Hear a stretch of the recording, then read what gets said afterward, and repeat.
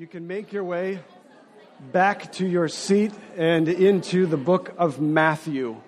We will be in Matthew today as we look at the idea of going.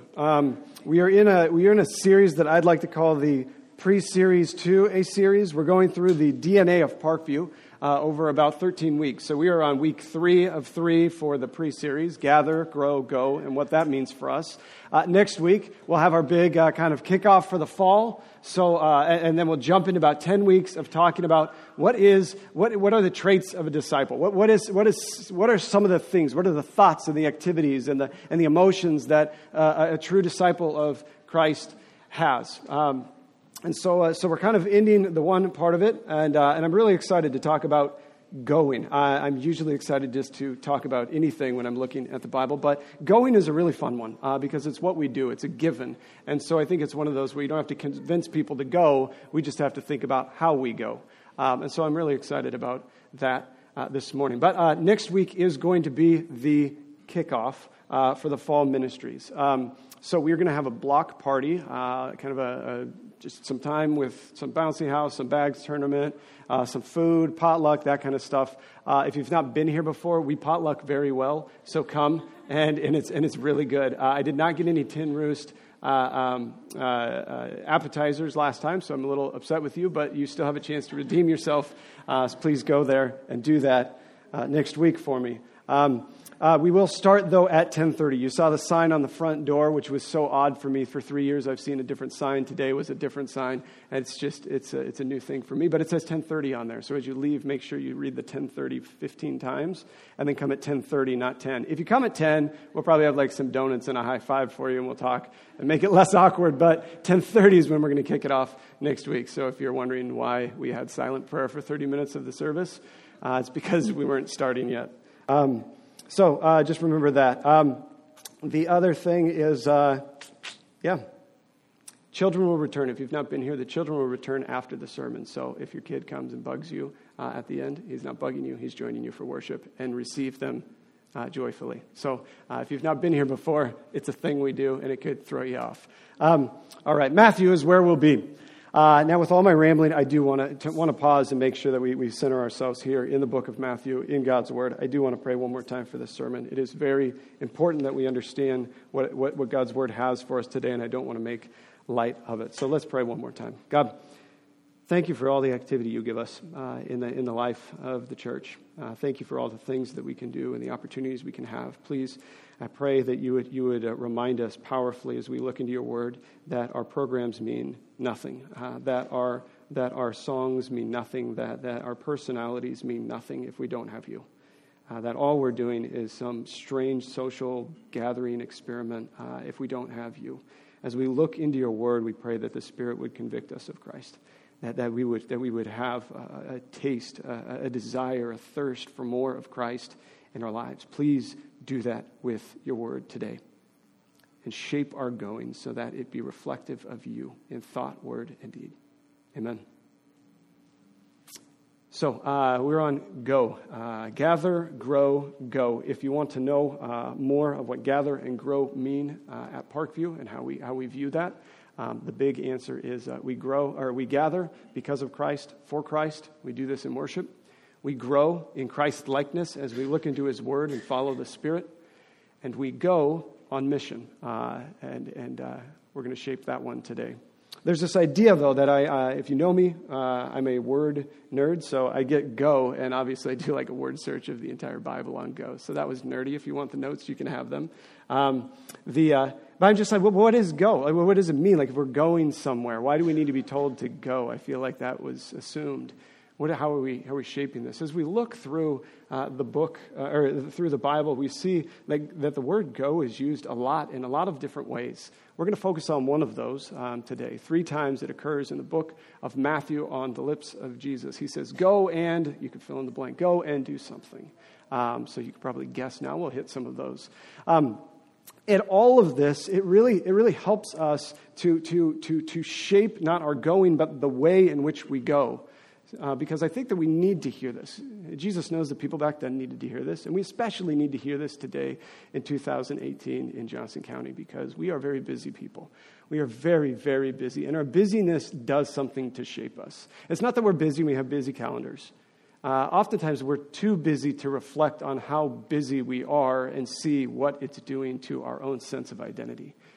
There's an article that I read in the book, or in, the magazine, Forbes magazine, and it's on how being busy makes you unproductive. The journalist there was writing on this idea that multitasking is actually less efficient. He had some studies that he kind of rolls off and says, when you have just two items that you're multitasking on, studies have proven that you lose so much of that efficiency by switching your mind to the different tasks, that you think you're doing more in the same amount of time, but you're actually doing both things slower 25%, or you're 25% slower in your activity. So, okay, that's one thing for multitasking. Jesus isn't speaking to multitasking here.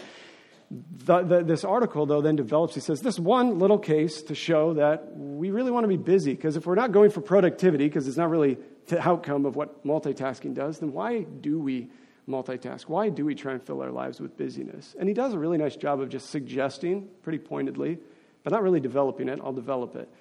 He suggests that our busyness is something that our culture has legitimized so that we equate busy with important.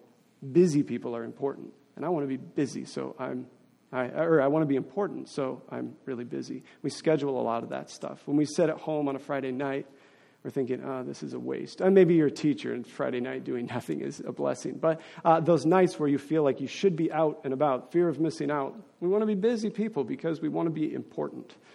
Now, I want to look at that, because I thought that was fascinating for what Jesus says about going. Because this idea of busyness, it does something to shape us. Here are three ways in which I think that our busyness shapes us in ways that the gospel is very much against. Busyness convinces us to believe that we have the master plan. If I'm able to flow from this thing and this thing and this thing and this thing seamlessly, and I knock every single meeting out of the park, I feel like that is a day where Josh has conquered all. And maybe you're like that as well, where a busy schedule done well actually means that you are the master. You can control your fate. You know that maybe if you don't go the right way, if things fall apart and you miss a meeting or you're late or here or there, then all of a sudden you start to realize maybe I'm not the Savior, maybe I'm not the one with the master plan, and you feel that stress as well. Busyness reinforces our notion that we have the answers within us. So maybe it's not just our presence in designing our plan, but maybe it's the fact that people come to us and we like being busy when we're the answer guy. And so we have all these answers, and we want to be the one to make decisions, even if we don't like making decisions. It makes us feel important. Busyness encourages us to delegate or recruit or do whatever we can to get more on board with accomplishing what we've designed the good end is. And so maybe that's something, maybe you're in a position where you have to delegate those things. Now, that's part of your job, but I think if we're honest, sometimes we marry people that we can recruit to help us achieve what we wanted. Sometimes we condition our kids to act certain ways so that it advances us towards that goal of whatever we want. And sometimes we talk to our friends or invite people to things and give them a little insight on this thing or that thing so it'll shape them when they enter that social gathering so that we can achieve whatever end we want. There are things that we do with our busyness. We create busyness, but we also need to know that we are being created by our busyness. We are being formed in that. Jesus is going to say there's something else that we can do with our activity. There's something else that we can do with our going.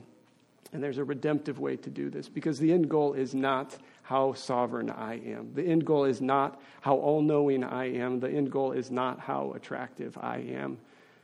The end goal of our going is Christ. And so that's the big point here. It's been up on the screen. That is the point that we are going to make in our going today, is make Christ the point of your going every day. That's a big statement. We're going to flesh that out in three different ways here. The first time we see Jesus say, go and do something, is in Matthew 9. So if you want to flip over to Matthew 9, 10 through 13, because we're going to be in a couple different texts here, I actually have it up on the screen. It's wonderful to have it in front of you so that you can kind of see the context, because that's very important here.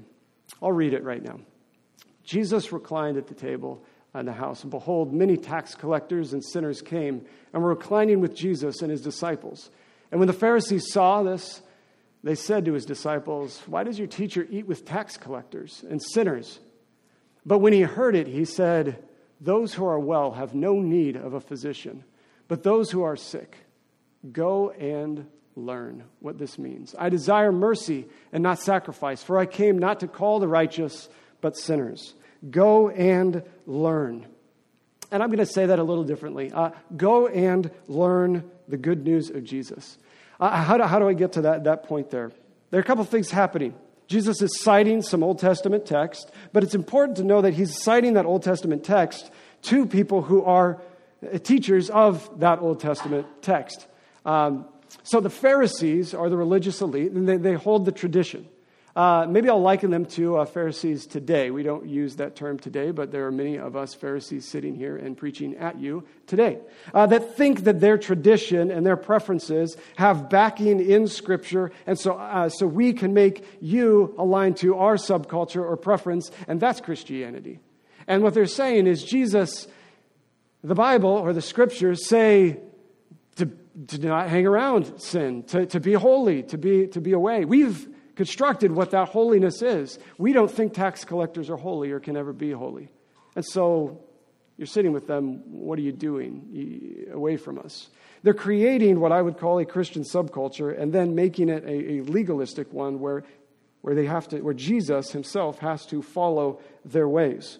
And maybe you're like this. Maybe you are a person who would much rather live the comfortable life that you imagine Christianity to be, as opposed to the uncomfortable things that you keep reading in the Bible. Go and do this. Go and evangelize. Go and speak to your neighbor. Go and help people when it's crazy inconvenient.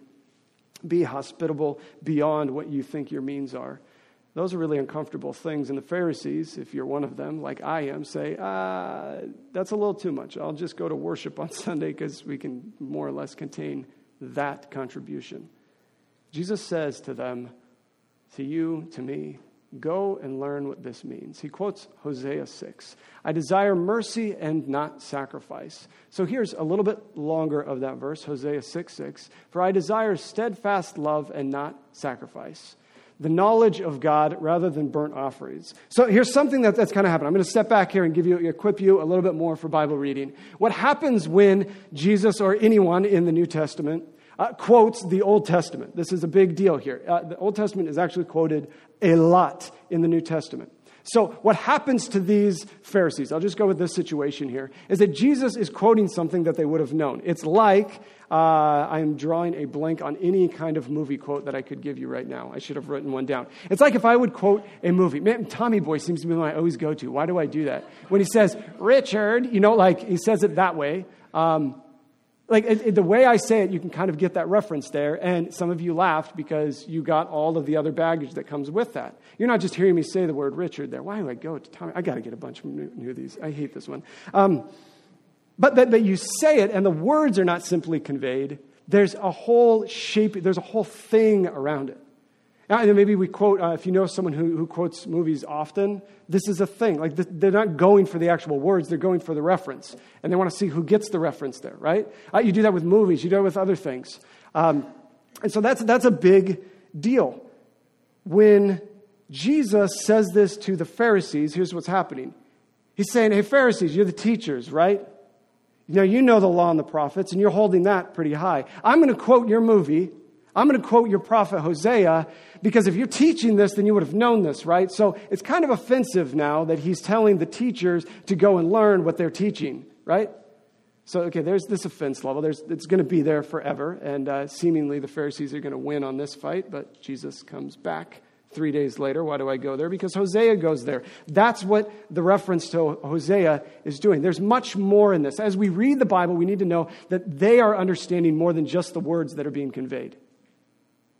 They understand all of what we call Hosea 6, and they just call it like part of Hosea. They didn't have the numbers then. So I kind of want to read a little bit of what Hosea has to say. Hosea 6, 1-3, we started off this morning with that. Come, let us return to the Lord, for he has torn us, that he may heal us. He has struck us down, and he will bind us up. After 2 days, he will revive us. On the third day, he will raise us up. Interesting. That we may live before him. Let us press on to know the Lord. His going out is sure as the dawn. He will come to us as the showers, as the spring rains that water the earth. Our God is going to come. He will rise on the third day. He will make us clean. He will make us better. He will make us live. Let us return to the Lord. He has torn us that he may heal us. Let us be convicted by the word of the Lord so that we may be healed by that very word. Oh, that's beautiful. So they say, why are you dining with sinners? And he said, because the sinners, just like you, need to be broken by the word so that they can be healed by the word. They need to be fed on the healing, life-giving bread of life. And that's what I bring. I desire mercy, not sacrifice. So when you make these rules, and when you say that Christianity is this thing, not eating with these people, going and eating with the sparkly people, going in with the headline makers, the ones who are on the Chamber of Commerce, who are driving the culture, so to speak. Those are the people we need to go to, right? Especially in a big church. We need a lot of the heavy hitters, the big givers, the leaders of the businesses. We need the ones that are driving all of our corporations. We could easily become a church that's very much in the way of the Pharisees, and the Pharisees would love it and come to it. And the Pharisees would say, why are those left outs? Why are the uneducated? Why are the needy always dragging on us? Well, here's why, because Jesus goes and eats with them. And he says, it's not what they bring to the table, right? We're going to celebrate this, what I bring to the table. It's me. I'm what gives this to them. I'm going to rise so that they may be healed. I am that sacrifice. I am that burnt offering. I am what goes on the altar, not their preferences, not their checklist of items. So I've got a sign in my office, thought about hanging it up on the podium today. It says, sinners welcome. That's it. So everybody come. Just come on in. This is what it is. So Jesus says, as we go humbly, go teachably, go with a posture of learning. Go and learn what the good news is. The good news is not that Parkview is awesome. The good news is not that Josh is a fantastic preacher. If you ever want to know if I am, you can listen to me, listen to my own sermons, and you will find out that I think I'm the worst preacher ever. And it's none of that stuff. It's Christ. Christ is the point. Christ is the reason why we do anything. Go and learn the good news of Jesus, that he saves sinners from the wrath of God, because God is holy and just. That is the good news of Jesus Christ. And that's what we need to hear. That's what we need to always be behind. So, a small reference to Hosea gives us a big shape of what that go is. Go and learn the good news of Jesus. Jesus says, go and do something else in Matthew 11. Matthew 11, we'll go to the next one. Go and tell. Now, what happens here? Go and tell the works of Christ. I'm going to frame this one up and then I'll read it. Go and tell the works of Christ. There's a guy named John the Baptist. We've heard about him a little bit here at the beginning of Matthew. We'll hear about him, throughout Matthew. And Luke kind of binds his story together. He's the cousin of Jesus, which is amazing. He's not a Baptist like denomination. He baptizes people. John the Baptizer. He baptizes, and he's also a prophet. He is the one that comes from the desert and says, this is Jesus. This is the Messiah. This is the Christ. This is the one we are waiting for. He is the king who will come. Now, the real king at that time, Herod, doesn't like this. He throws him in prison. So now we get to Matthew 11. John is in prison, and he asks some questions. We can go to the text there on the screen. Now, when John heard in prison about the deeds of Christ, he sent word by his disciples, and he said to him, are you the one who is to come, or shall we look for another? And Jesus answered them, go and tell John what you hear and see. The blind receive their sight, and the lame walk. Lepers are cleansed, and the deaf hear. The dead are raised up. The poor have good news preached to them. and blessed is the one who is not offended by me. There are a couple things that happen here. Go and tell the works of Christ. See, the disciples came and asked Jesus this question, are you the one, or should we go look for another? Now, why are they asking this? Because John sent them to ask it. But why is John asking this? Because he has seen, what does it say here? Because John had seen, heard of the works of Christ, had heard in prison about the deeds of Christ. There we go. About what Jesus is doing. I think a lot of times we think that as we go as Christians, we want to go and invite people to our programs. Not necessarily bad if they're focused on Christ. And we want to go and tell them how awesome our music was. Not necessarily bad unless it's focused on Christ. We want to tell them how great our community is, our people are. And we want to proclaim the good works of us, right? We want to go that way. We want to market our church. We want to make it flashy and good. Jesus is saying, no, you might be not like a Pharisee who's saying my tradition. You might be more like a disciple of John who is devout, who wants to know this stuff, but you're just wondering, is Jesus actually the one? Maybe you've grown up in the church and you've sang these songs and you've gone to these programs and you've done these things and you think, yeah, I generally understand who Jesus is. But I'm not sure he's my Jesus. I'm not sure he's good enough to be in my life and be my Messiah. That's kind of where the disciples are. Now, they're cautious that way. They're not skeptics. They're not like testing him. They're really eager. They want to know. And maybe you're there. Maybe you're saying that there's got to be something more to this faith. Like, I just haven't quite figured this out. I feel like I'm knocking on the door and I don't get anywhere. Is Jesus it? And Jesus says in a wonderful way, you're teachers. You've learned from a prophet. And so I'll quote a prophet. Isaiah, he takes him there. Isaiah 28, 29. We've got it on the screen. Can you go to the next one? Isaiah 29, he quotes this and he says, Isaiah says, in that day, the day that the Messiah will come, the deaf shall hear the words of a book, and out of the gloom of darkness the eyes of the blind shall see. The meek shall obtain fresh joy in the Lord, and the poor among mankind shall exalt the Holy One of Israel. So here he goes again, saying Isaiah says he's going to recreate Israel. He is going to restore this beauty, and these are the ways that it will be marked. These people come to Jesus and they say, we've heard some stuff that you do. Are you that guy? And Jesus, without saying yes or no, wisely says, you see what I'm doing? Only God can do this stuff. Only the Messiah can do these things. That's what I'm doing. So sometimes we want to make God check out on all of our prescripted questions.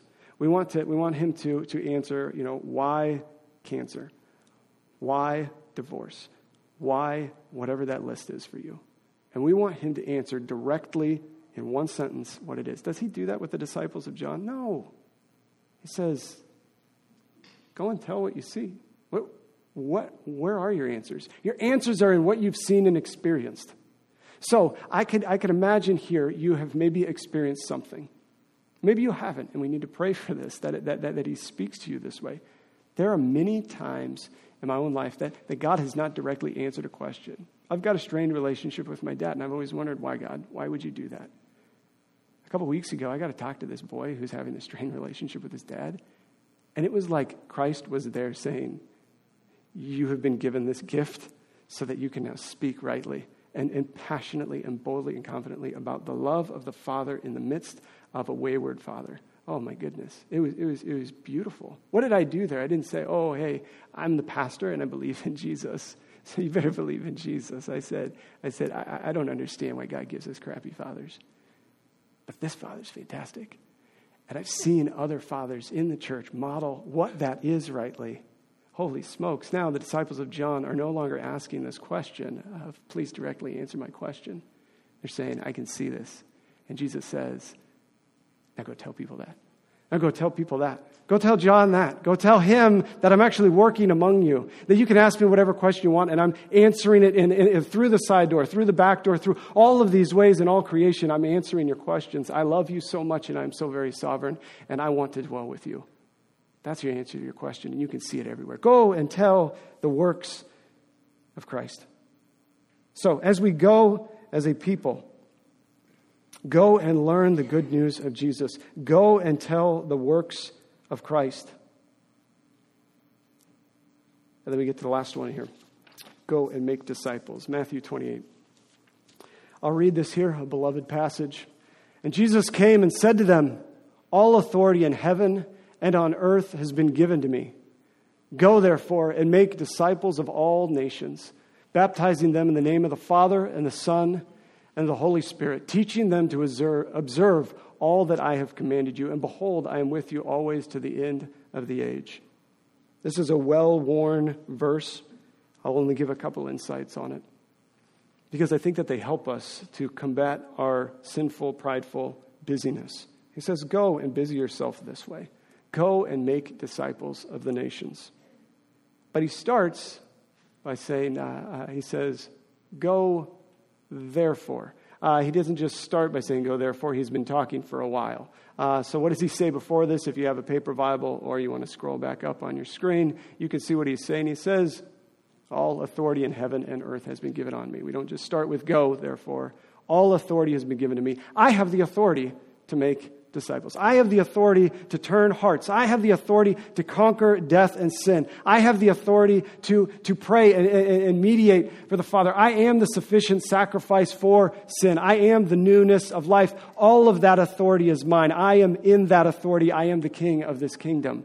My authority is there. So what do? You just go be the herald. You go and proclaim this kingdom. And you do this by baptizing them in the name of the Father, the Son, and the Spirit, and teaching them to observe. You do this by submitting to my will. You do things that would seem strange if I weren't the authority. I am the one on which you can stand. And so you can baptize. You can be obedient and baptize in a way where even the people baptizing are under the mercy of God, just as much as the person going under the water is at the mercy that someone will bring them back up. You are going to practice that I am the authority driving this. And when you teach, maybe it seems like you're teaching with authority, but what you're teaching is to observe that all I've commanded you. You're teaching the ways of enjoying the authority of God. So what does it mean for us as we go? We go and proclaim God's authority. And we do it as though God has that authority. So here's where that divide is. And I want to hit us really hard here, because I think we can understand some of this stuff here. But then there's just culturally a thing that we just can't shake is this idea of consumerism, of marketing, of whatever it is. We want this to be sparkly, shiny, new. We want to show that God has authority. And he has authority to help you and comfort you. And he has authority to make things good for you, and authority to help you with your move or your job change. He also has authority to convict you of your sin and send you to hell rightly if you don't repent of that sin. Like, that's another authority that we don't get too much. He has all of that authority, and that is good news. That our God, our King, doesn't just say, hey, I'm up here as the comfortable king who's really powerful and give you a sovereign, omnipresent hug. That's not what he's doing. He's reigning all of reality. And so we can lean into him. We can go to him and ask those questions. That's why he says, go and learn what this is, because we can go to him with the questions. He can say, go and tell, because he is perfectly in line and balanced with all of his attributes. He is holy and just and loving and merciful. He is all-knowing. He has all of these attributes, and that makes him the best being there is to run to. And for some reason, the author of the story decided to enter the story and save some so that he could be with them. Now that is an incredible king. That is an incredible kingdom. He says, you're going to be busy. You're going to do some stuff. You're going to want to be the king. You're going to want to rule your schedule. You're going to want to be the answer guy. You're going to want to make disciples who look a whole lot more like you than they do Christ. So as you parent, as you friend, as you have direct reports coming to you, as whatever it is you do, make sure that you're shaping the people around you to be more like Christ than you. Man, I feel like so confident when he says go, that this is a blow to my ego. Like this is a different kind of going than I think I've ever had. But as I sit in it longer and look over these, go and learn, go and tell, go and make, I realize that there is a deeper confidence when I have Christ as the cornerstone of my going. Make Christ the point of your going. So I want to take a moment here. It's going to be a little bit of prayerful self-reflection. So I'm not going to tell you what you need to do. You know what you need to do, or you need to have time to think about it. So I'm going to give you some time to think about it. Make Christ the point of your going. So we hear, go and learn to be teachable. Go and learn the good news. So I'm going to throw out a couple scenarios here, and I'm going to take a moment for you to pray or think about what you need to do, what action you need to take on this. So go and learn to be teachable. Go and learn the good news. The good news is that if you tend towards pride, you're not the Savior. In church, we can roll our eyes at it, but I'm going to give you quiet time to be convicted by it because, let's be honest, there's some of that. You're not the Savior. You can't save your wife or your kids or your job or your marriage. You can't do those things, and that's not what you're called to do. You can't make yourself a Christian. You can't do those things by enough good works. But on the other side, maybe you tend towards shame. Your identity is from the Savior, that you are forgiven, that you are a beloved child of God if you have faith in Him. So I want to take a moment. Where are you? Where do you need to hear the Savior speaking to you to be teachable and to learn the good news in your own life? Take a moment.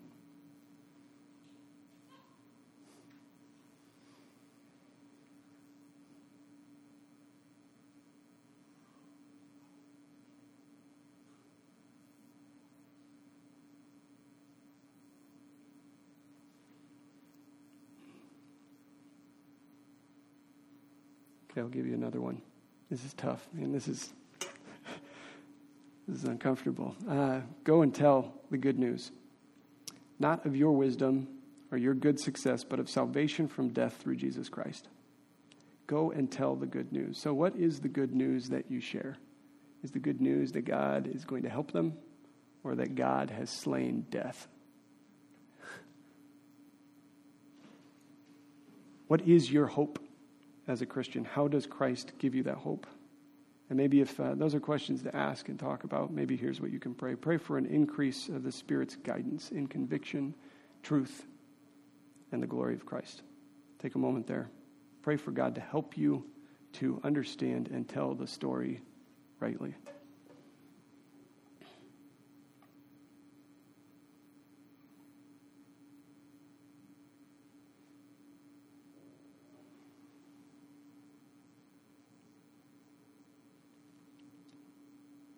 And as we go and make disciples of Jesus Christ, we need to ask, what are our next steps? So this is where the prayers of the people are really helpful. There's somebody that you can think of right now. Who needs Christ that you know and you will see this week?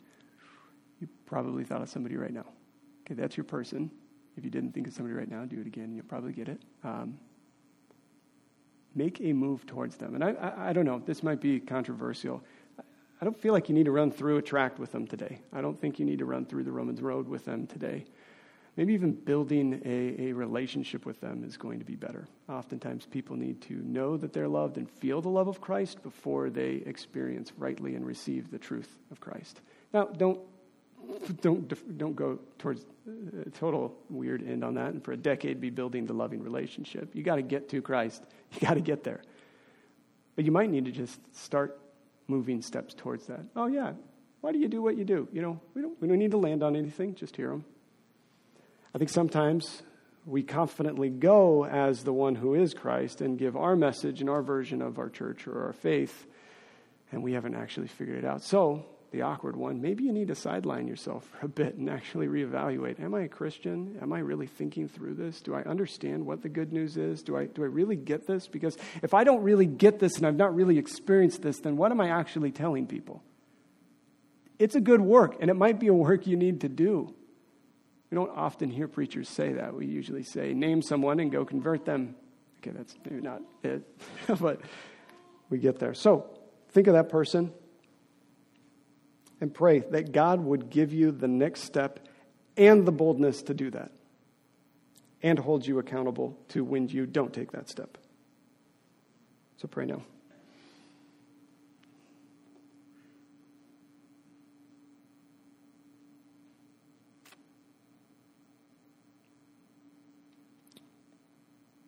God, our busyness shapes us in terrible ways. Our busyness is something that we've created and we've legitimized to be one of the better gospels that we take in each week. We want to be the Savior. We want to design the plan. We want to decide who's in and who's out. We pray that you would effectively kill that in our hearts now. Where busyness convinces us to believe we have a master plan, we pray that Jesus and his urging would help us to be humbly teachable, to learn the good news. For salvation, but also for everyday life, where we need the good news of Jesus in his truth, his justice, his love, and his mercy.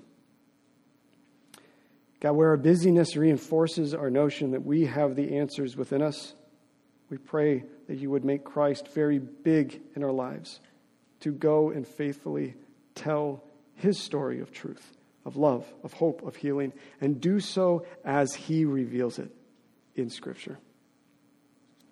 Where our busyness encourages us to bring on board supporters for our goals, God, we pray that you would help us to understand that Jesus urges us to go humbly and make disciples who delight in Christ's authority. We pray that we would be known as a people who go in the way of Christ. Please convict us when we are not doing that. Please guide us to do that. And please help us support each other in this effort. You give us the gift of going. We pray that we use it for fruitful purpose. Amen.